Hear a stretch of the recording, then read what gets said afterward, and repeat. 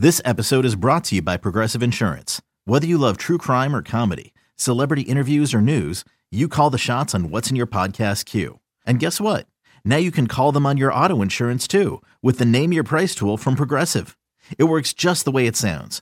You tell Progressive how much you want to pay for car insurance, and they'll show you coverage options that fit your budget. Get your quote today at Progressive.com to join the over 28 million drivers who trust Progressive. Progressive Casualty Insurance Company and Affiliates. Price and coverage match limited by state law. You could spend the weekend doing the same old whatever, or you could conquer the weekend in the all-new Hyundai Santa Fe. Visit HyundaiUSA.com for more details. Hyundai, there's joy in every journey. Welcome back to BetQL Daily, presented by BetMGM. Ed Egros, Joe Ostrowski, and Aaron Hawksworth here with you. And we are continuing our NFC East conversation. Normally, Aaron, when someone promises that we are going to talk about the Washington Commanders, I would probably start to snore. And Aaron, you know a lot about snoring.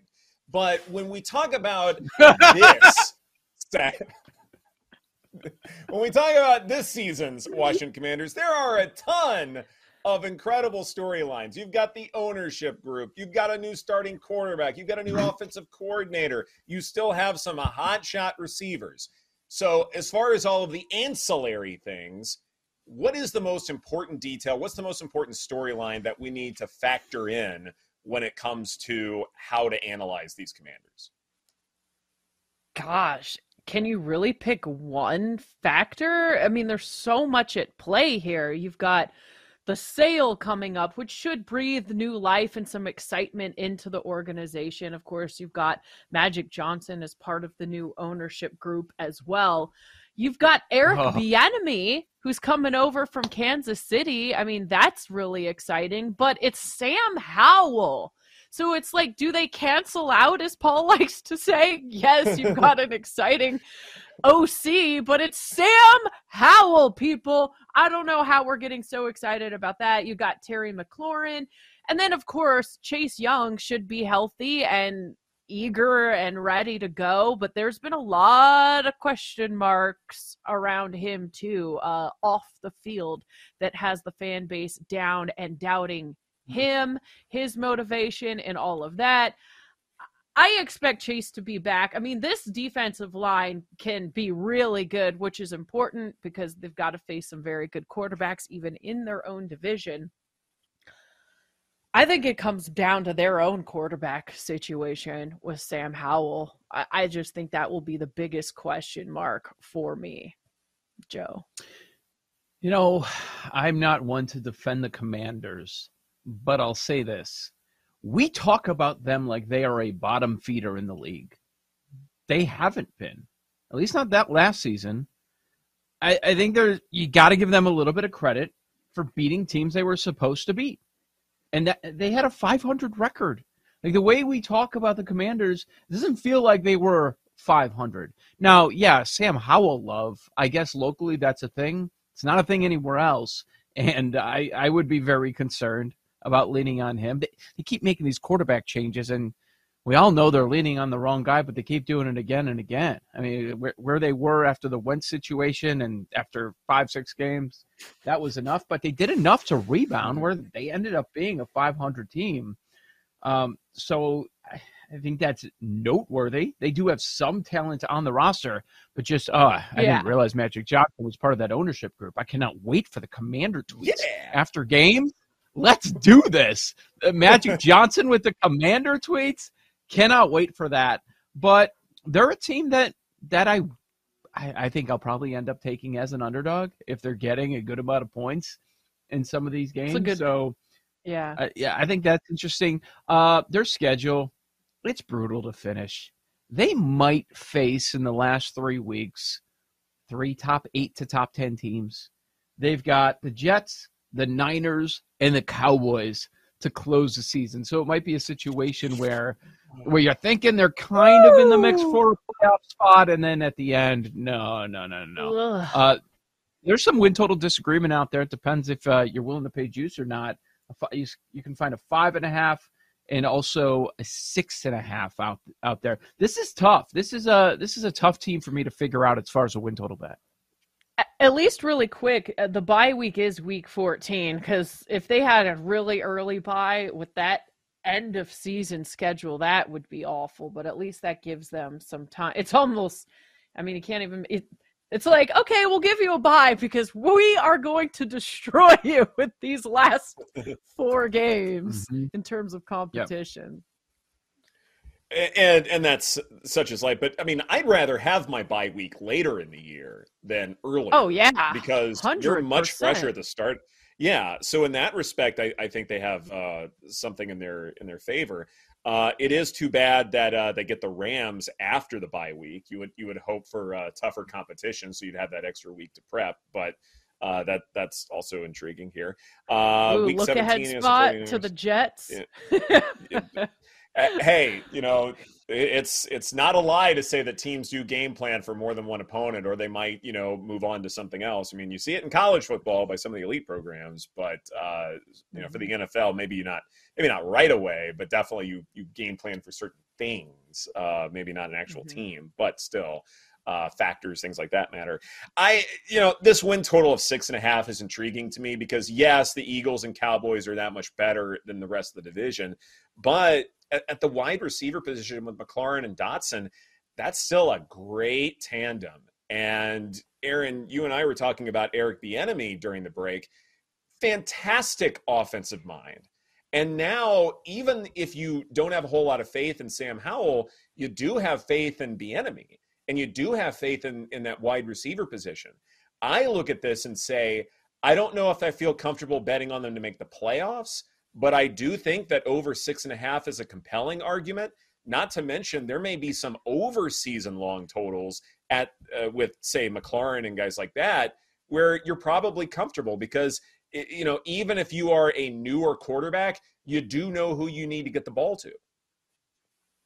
Yeah, and just coming from the Chiefs, I talked to a player after minicamp who said, this guy is just bringing an intensity and something that they really needed. That same guy was like, I don't even know. Some of these guys seem like they don't even really. A little frightening, but the fact that you've got someone like Eric Bieniemy's caliber coming in, and hopefully it's just setting the tone for the season in terms of, work ethic. Hey, it's Kaylee Cuoco for Priceline. Ready to go to your happy place for a happy price? Well, why didn't you say so? Just download the Priceline app right now and save up to 60% on hotels. So whether it's Cousin Kevin's Kazoo Concert in Kansas City, go Kevin, or Becky's Bachelorette Bash in Bermuda, you never have to miss a trip ever again. So download the Priceline app today. Your savings are waiting. Go to your happy place for a happy price. Go to your happy price, Priceline. Good. The backfield is good when Gibson's your backup. That's pretty strong. It's just, can I get average play out of quarterback? If you can get average play out of quarterback, I would bet over the win total. I wouldn't even think about it too much. But the question is, are they just dead wrong on Sam Howell? For a win total bet, to get you to a floor, is it a better situation if making a move and you move on to Jacoby Brissett to kind of get through the season? Maybe. I didn't love what I saw of him last year, but maybe. I guess it's a Sam Howell bet, right? That if he can be average, you've got to like the upside. I'm not talking about winning division. I'm not talking about a playoff spot. I'm strictly talking win total. If he can just be average, then that's good. If he's far below average, then I think they're in trouble.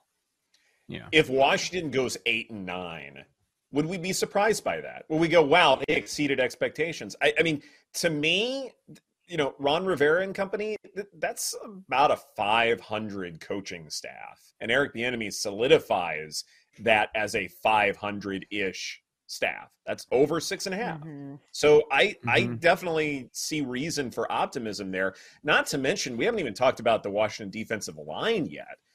Sweat generated a top stop rate last season. Jonathan Allen stuffs a ton of runs. Chase Young, when healthy, forces quarterbacks to throw the ball more quickly. He just needs to be healthy, and that is obviously a big question mark, Aaron. But he's Daron healthy. Payne, top 15 pass rush win rate among defensive tackles. I mean, you've got some real talent. Real at that studs. position. Yeah. I Yep, mean, from you what do. I heard, Chase Young looks really good. He looked really good at mini camp. Got like 4 sacks one day.